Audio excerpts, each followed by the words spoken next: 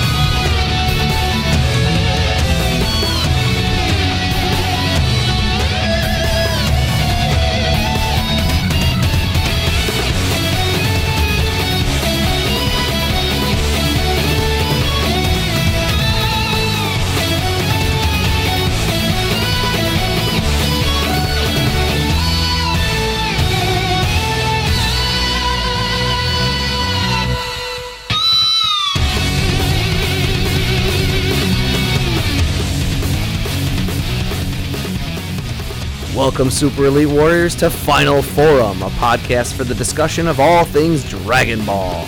I am your host, Jelly, an elite recruiting member of the Frieza Force, on a mission to find the best warriors from across the galaxy to join the greatest army of all time. And I am joined, as always, by my new recruit co-host... No. No what? I refuse to just do a podcast like we're not on the precipice of an invasion and just sit here and say, this is the beginning. Hello, Bikini, and thanks everyone out there for joining us for another episode of Final Forum. You realize thousands of blood-eating plant monsters are about to descend from the sky and try to kill everyone on this planet, right? Yeah, and they're carbivore.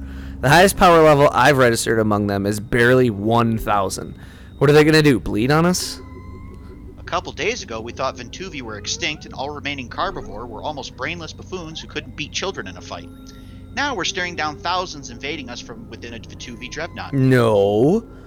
Dreadnoughts were much more highly weaponized. You said so yourself. Whatever. Still, we're staring down something we thought no longer existed, and you think there are no other surprises? The 300,000 power level coming from inside the Ventuvi has fallen off by less than half, and I can't think there are more of them still inside that thing than outside.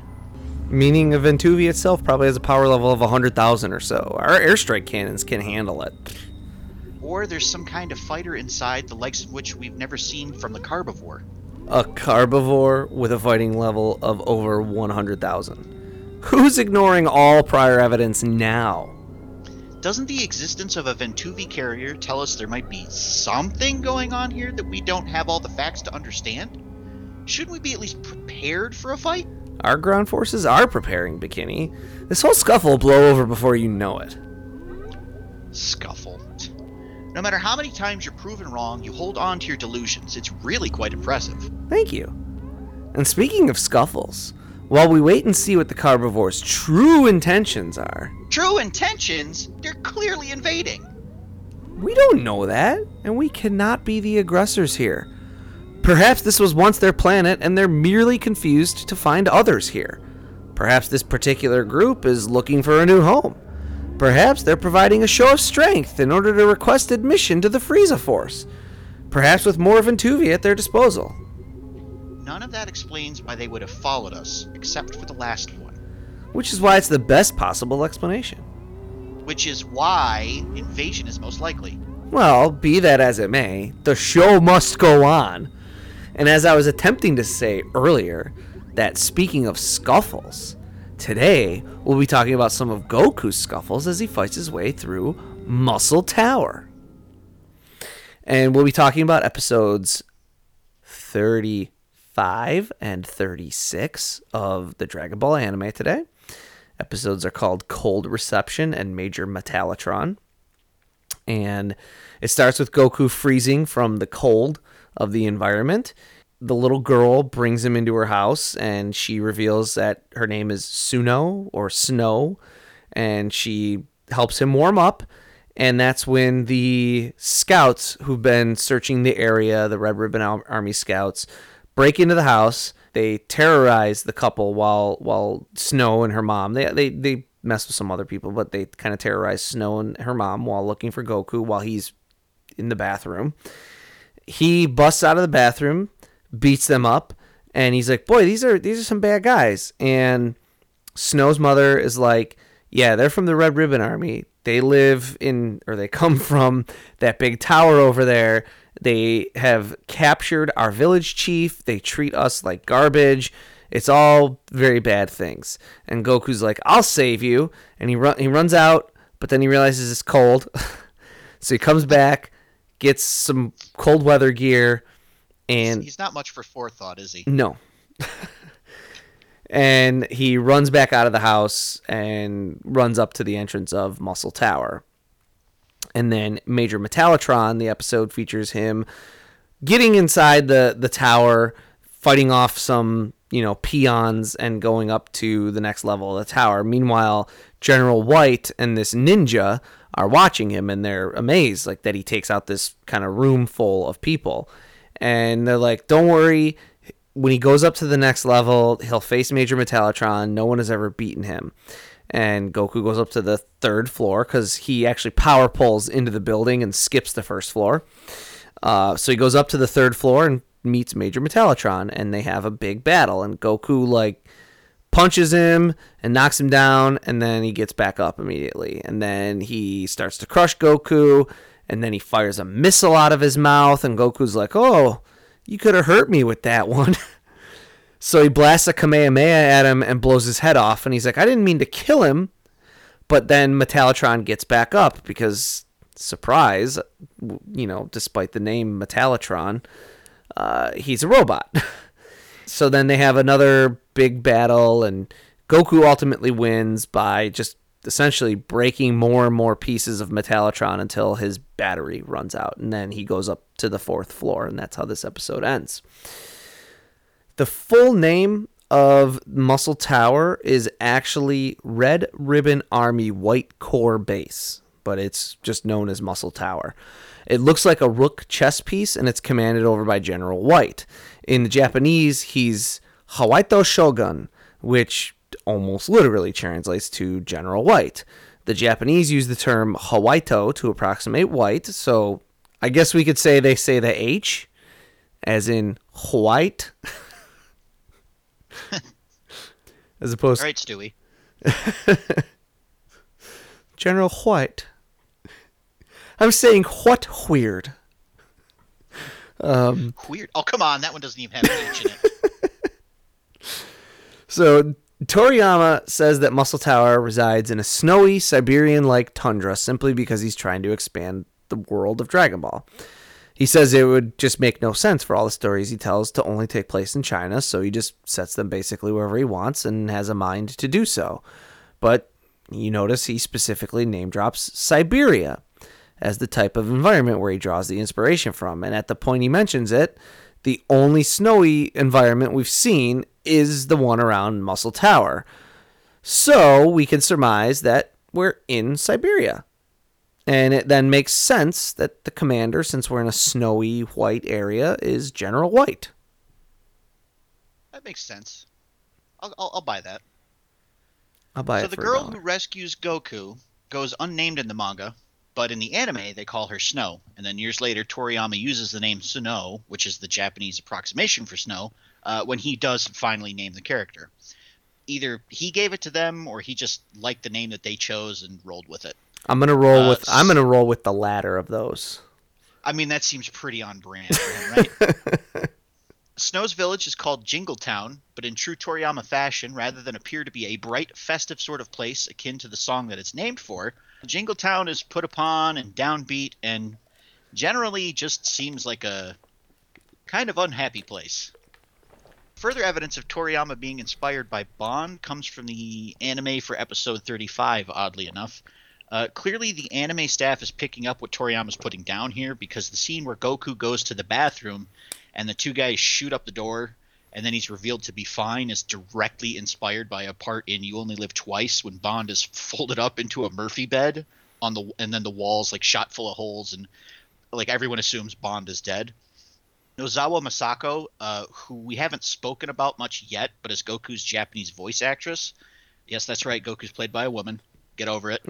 Said this part left a major impression on her. She found herself both nervous and then laughing at the reveal that Goku was fine. Yeah, we'll do more on her later. She's one of the most beloved voice actors in Japan and seems like a pretty awesome lady from what little I've ever seen. I can concur. Yeah. But the reason she's kind of surprised is because at this time in Japan, and I think in anime in general, the typical method for sure in the US is characters read a script and record a script, and then it's animated kind of around them. At this time in Japan, they are like essentially dubbing over an already animated sequence. So she's watching it kind of as it happens. So she thought like that would be pretty interesting to go into work one day and you're recording your lines, and then as you're watching it, you think your character just died, and you're like, well, I'm out of a job now. But yeah, as we already know about Goku and mentioned, when we were talking about episode 35, he's pretty willing to face his challenges just head on. He simply charges directly at Muscle Tower. He's direct. He faces his problems head first. He prefers to take immediate action and react to the situation as it requires rather than strategize and plan. He doesn't want to wind up doing nothing and thinking instead of taking action. This is something we'll see for the rest of his life as he figures out his opponent's strategies in the middle of fights and takes a long time to go full out because he doesn't spend time planning first. He has to kind of feel his way around the situation and get an idea of how to react rather than come up with the right course of action in the first place. This is also what is used really well to really good effect in Super when we talk about why do they keep bringing these much weaker characters back. Well, Goku's like, it's because you're smart. You can strategize better than me. When we're in these kind of team situations, I'm not that guy. I react to things as they happen. I'm not like... You could almost say he relies on his instincts. But yeah, it's that he's just not a planner. But then the idea of him fighting his way up this tower is inspired by kung fu movies and video games, and it shows Toriyama's abilities to blend cultures throughout his work. And Toriyama himself even says, quote, "At the time, there was a game for Famicom called Spartan X that I often played. Strong enemies came at you real quick, and you beat them up. It was even based on a kung fu movie." So Spartan X is the Japanese name for a Jackie Chan movie called Meals on Wheels, which we already pointed out is where Launch's character design comes from.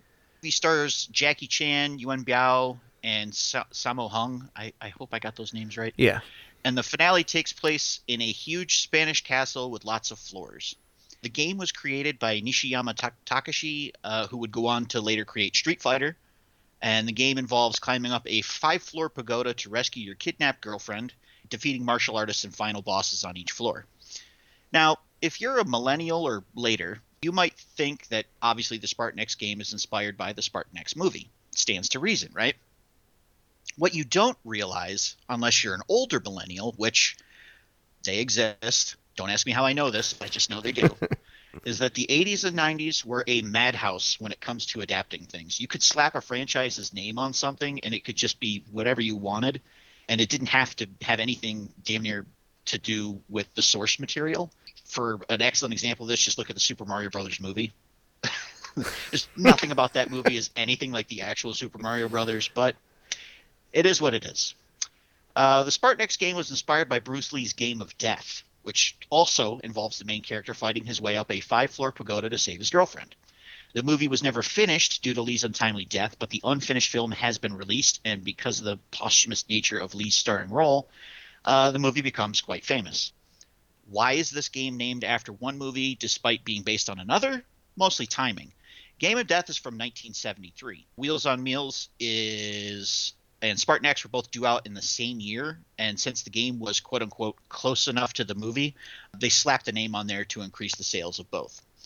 For those of you not in the know, the Famicom is the Japanese version of the original NES, and the game was sold in the States as Kung Fu, and this little tidbit is very near and dear to my heart because a very young Bikini used to play this game all the time when he was a lad and had a great time with it. It's a fun game. I never played this one. God, look at like the video games based on movies from this era. It's a madhouse, right? Like Movies, and the other one was there was a lot of like cartoon based video games that had like nothing to do with the plot or anything like that. or like cartoons And like based on movies, like the Beetlejuice cartoon. nothing to do with the movie. other than the titular characters. Where Beetlejuice is like a hero and him and Lydia are best friends. Like, yes, that's the world we used to live in, people. Like, just watch some of those Roger Corman movies. Have you ever seen like the really bad Fantastic Four? That's the Roger Corman movie. Oh yeah, and like Captain America, there was an old one. I think there was also a Nick Fury starring David Hasselhoff, if I remember correctly. There's also like a Doctor Strange that was made by Full Moon. Ooh, I haven't seen that. I'm gonna have to go look at Yeah. And I can't remember if that's maybe called something slightly different, but it's like there's a Doctor Strange movie that was made by Full Moon. that. Oh, that'll be a trip. But so it's ultimately pretty unlikely that Toriyama knew a lot of this stuff, right? But there's a serendipity behind the idea of Goku, who's a character that's based on Jackie Chan and Bruce Lee, being put into a situation inspired by a game based on, to lesser or greater extent, depending on which version of Spartan X you're talking about, a film from both of these men, right? In addition, though, to all of these pop culture references, the tower itself is a stand-in for Shugyo. As Goku goes through what is essentially training, as assigned by Roshi, he ascends the tower. As he ascends in strength, both internally and physically, he ascends the tower. This also ascends the difficulty of his challenge, so we've got a perfect little microcosm of Shugyo in a simple to understand form. It's the higher you go, the harder things get, but the stronger you get in response. In Asian cultures, these traditional towers, the pagodas, have an odd number of floors. Toriyama makes Muscle Tower have 6 floors to show his readers that this then is a Western creation. But he has Goku start on the 2nd floor, so he effectively only has to complete 5 floors, much like Bruce Lee in Game of Death, which is where Toriyama's primary inspiration comes from. You know, despite him saying Spartan X, remember Spartan X is based on Game of Death. Right. Also, similar to Lee in Game of Death, he starts first with skilled, but comparatively to later battles, paltry fighters who serve as just like a warm-up for the true battles ahead. In expanded universe multimedia for the Dragon Ball franchise, it's shown that floor 1 is for infantry and floor 2 is for NCOs or non-commissioned officers. So the men Goku first encounters are above like the lowest level grunts and petty infantry. They're more sergeants and things like that. It's not a hard battle, but Goku does work up a sweat, and he even takes off his winter clothes. Now, Major Metallotron has a pretty obvious, to us at least, influence. He's Arnold Schwarzenegger's Terminator, just with some tweaks. And he even says, "I'm back" at one point, which is just, come on. That is a clear homage to I'll be back. I mean, was there even any tweaks, really, when you think about it? His hair is red. Okay, fair enough. I'll give you that. So when Goku blasts Metallotron with his Kamehameha and thinks he's killed him, he claps his hands together twice and bows. In the Japanese, he utters a brief prayer, the very prayer for which Nam from the Tenkaichi Budokai was named. The 2 claps are to alert the spirit world that a new spirit is on their way. Goku does this despite Metallotron trying to kill him. This is because Goku doesn't view his opponents as evil enemies. He just kind of sees them as people who help him practice his Shugyo. If we're looking at the counteracting opposites, as we should be, we see Metallotron as a giant, muscle-bound beast of a man. So aside from being a machine and not a man, what's his flaw? Ego. He's overconfident. He believes the fight will be over shortly simply because he's so big and Goku so small. Goku undercuts his ego because he has none of his own and thus wins the fight. Remember, too, that all of the Muscle Tower stuff is insight into General White. As Toriyama often does, he uses the entire characteristics of a battle and the lead up to a battle to reveal things about the antagonistic character. He shows his characters for who they are through battle. It's not just Metallatron's ego on display, it's White's as well, and his obsession with muscles and brute strength. This is what's broken by Goku first, as he works his way through General White's tower and, metaphorically, the man's psyche. Yeah, all this muscle tower stuff it's a metaphor for Goku's Shugyo, but it's also like each level is a metaphor more or less for General White himself. That's the whole thing.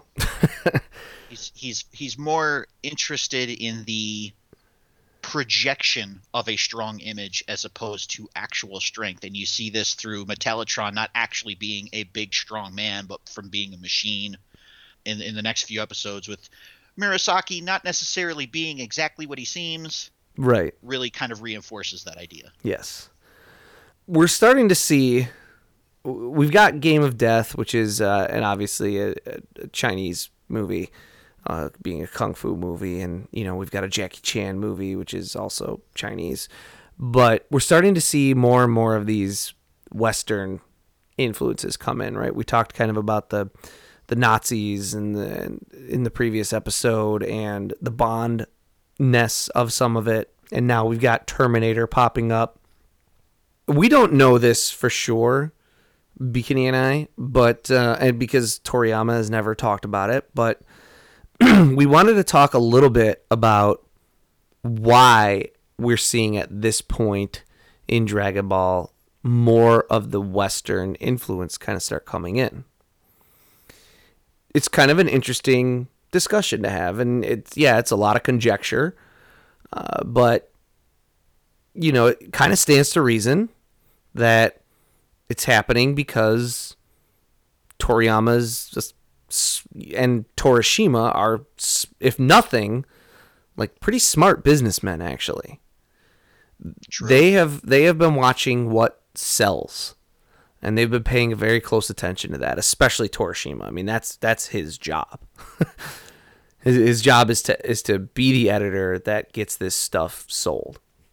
What sold in Dragon Ball so far? The tournament, the Tenkaichi Budokai. Exactly. When he started bringing in these kung flu. Oh boy, edit that out. When he starts bringing in these kung fu influences from movies. So then what's kind of the next sort of extension of that is bringing in more movies and the movies that he likes.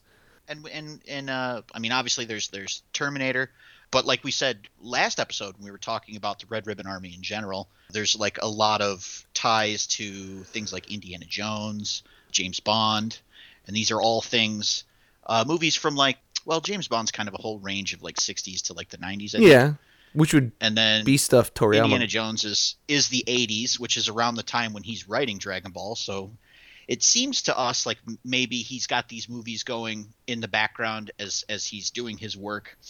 And as time progresses, he starts accruing like more movies that he enjoys. And then I'm pretty sure around this time you would mention that Japanese studios had realized they could start importing films and making just as much money as making their own films. Is that right? Yeah, it certainly becomes more of a trend in the later 70s and then in the 80s and such is the Japanese cinema.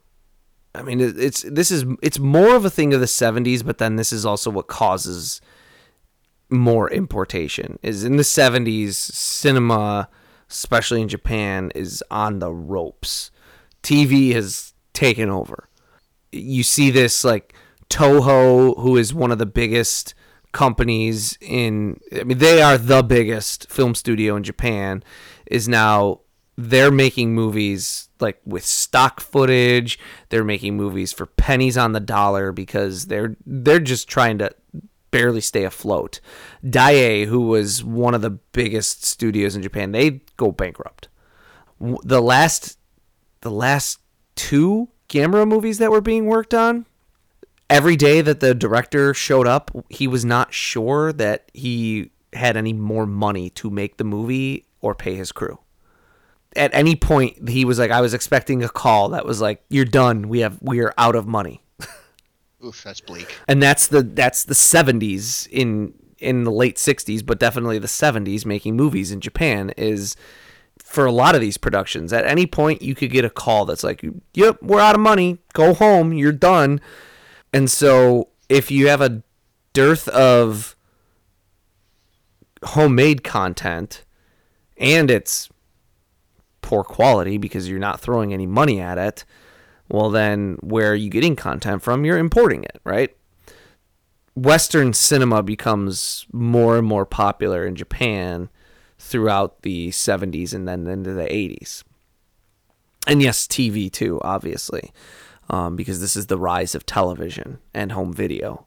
But this is now when Western culture starts mixing into Japan a lot more. And Toriyama is actually really at the forefront of this. We talked about this when we talked about... Was that when we talked about Toriyama?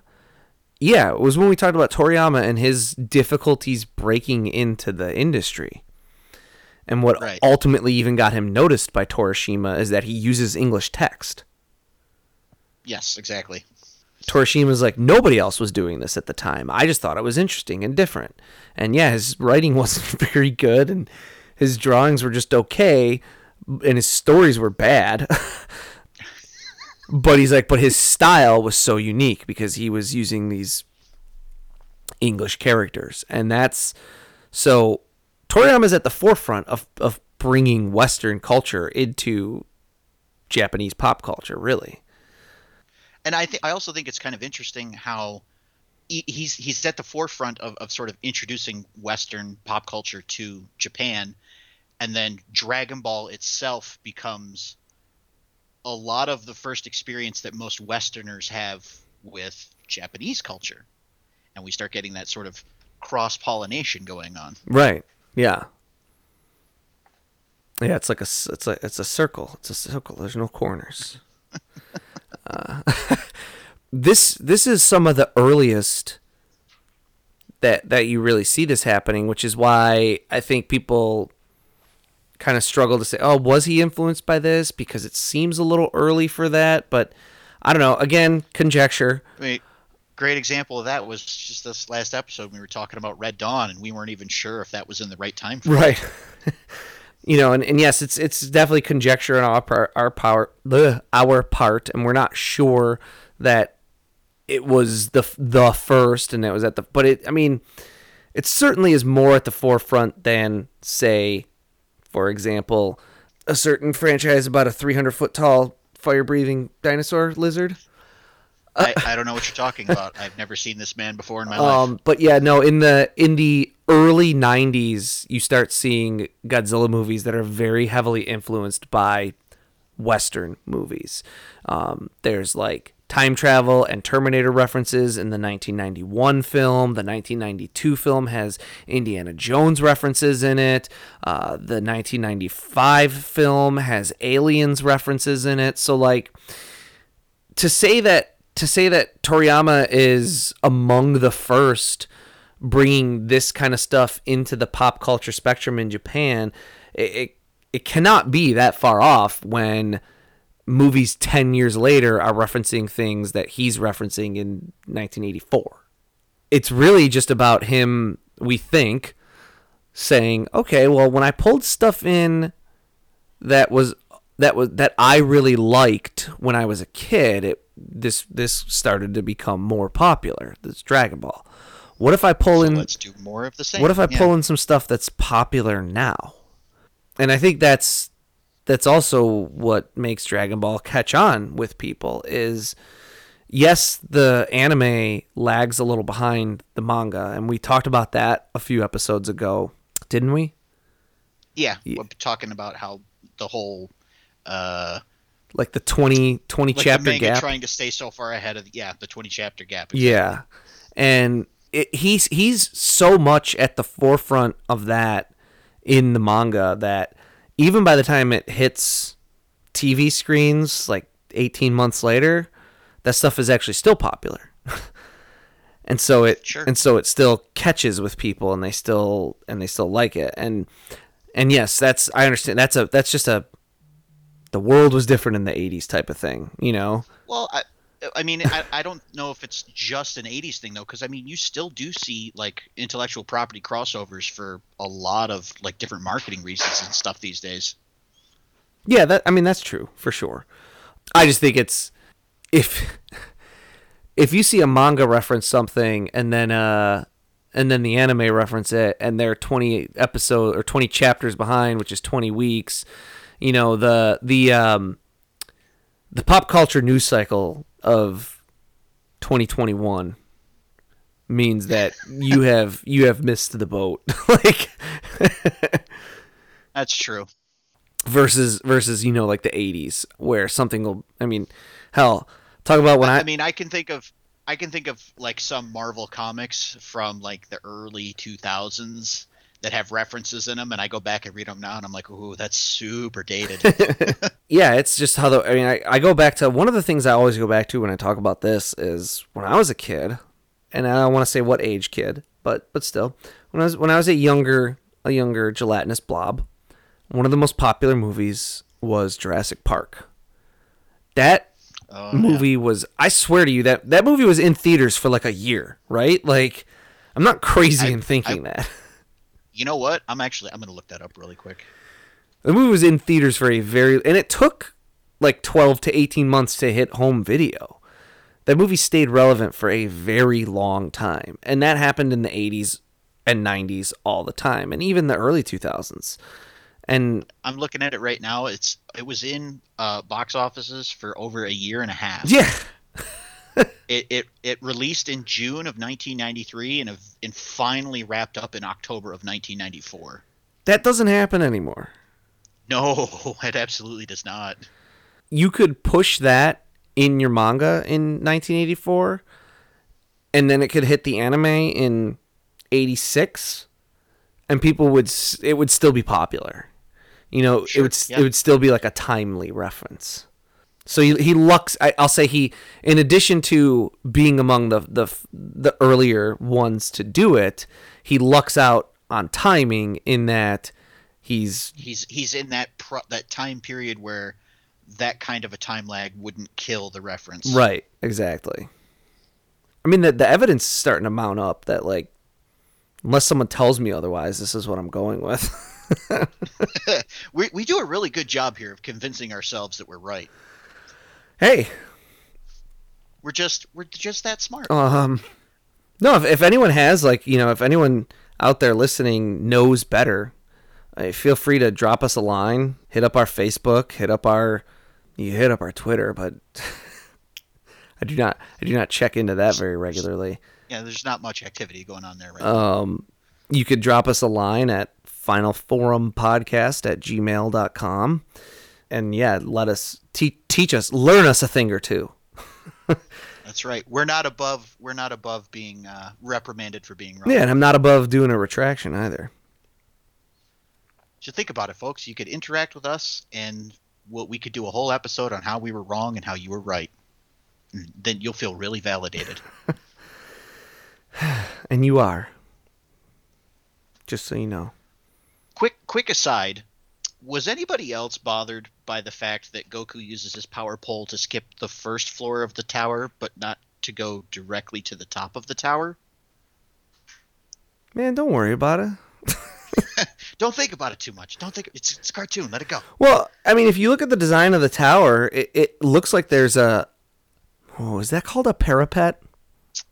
Close enough. I know what you're talking about. It looks like there's one at the second floor, but then like floors 3, 4, and 5 are more just like the wall. Like there's nothing to land on.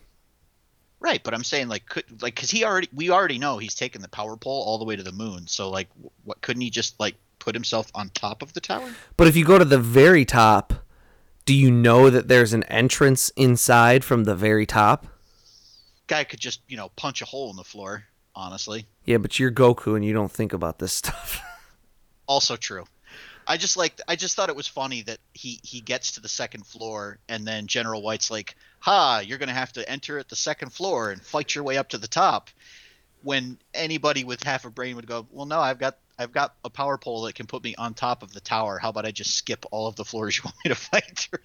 Arguable whether Goku has half a brain, I guess, is the... Well, yeah, that's fair. That is fair. We talked about the reaction, his reactivity thing. That's a definite Goku staple, you know, that he figures his stuff out just in the middle of doing it, kind of, so... Well, I mean, I guess it's also kind of appropriate to the character that he's not going to take the easy way to the solution. He's going to brute force it. Yeah. So does it still bother you? I mean, it does a little bit, but it's at least consistent with the character, so I suppose I can forgive it. Yeah. Look, Bikini, all your panicking, and it seems like the Carbivore may be turning back to leave. This little scare will have been nothing more than an odd encounter to note among the many we've already had. They don't look like they're leaving or retreating to me. Well, what do they look like they're doing to you, since you're not an expert on behavior as well? Admittedly, I'm not, but they appear to be gathering back near the vents in formation, as if they were waiting for some covering fire before venturing out. And why is the Ventuvi opening its mouth? Probably to produce the fighter with the high fighting power so he can come down here for some negotiations. Now you believe the Carbivore have a strong fighter? Well, I don't see any other explanation.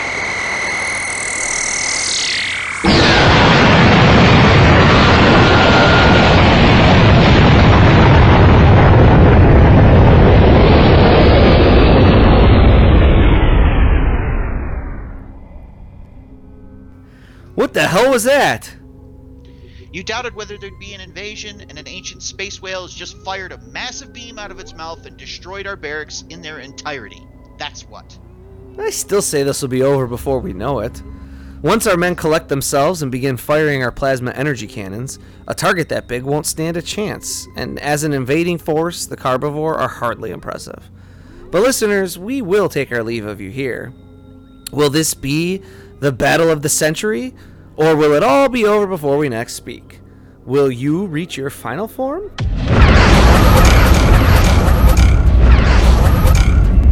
What the hell was that? Dreadnoughts. 10 dreadnoughts. 10? Well, listeners, what will the outcome of this battle be now that it's gotten much more interesting? Find out next time and help us achieve our final forum.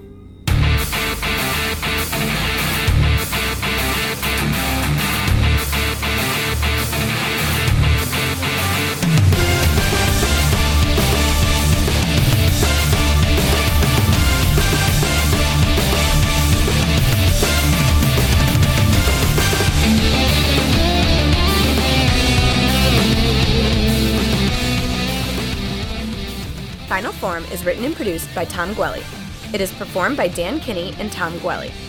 Our webmaster is Dan Kinney. Our theme music is provided by YouTube content creator GVG Kit. Want to learn more about the Dragon Ball universe, including concept art, behind-the-scenes interviews, and recommendations from Jelly and Bikini? Connect with us on social media. Like us on Facebook, follow us on Twitter at Final Forum Pod. Make sure to subscribe, rate, and review wherever you receive your podcasts. And of course, make sure to share with your friends and family and help us spread the word of the glory of Lord Frieza. The Frieza Force thanks you for your listenership.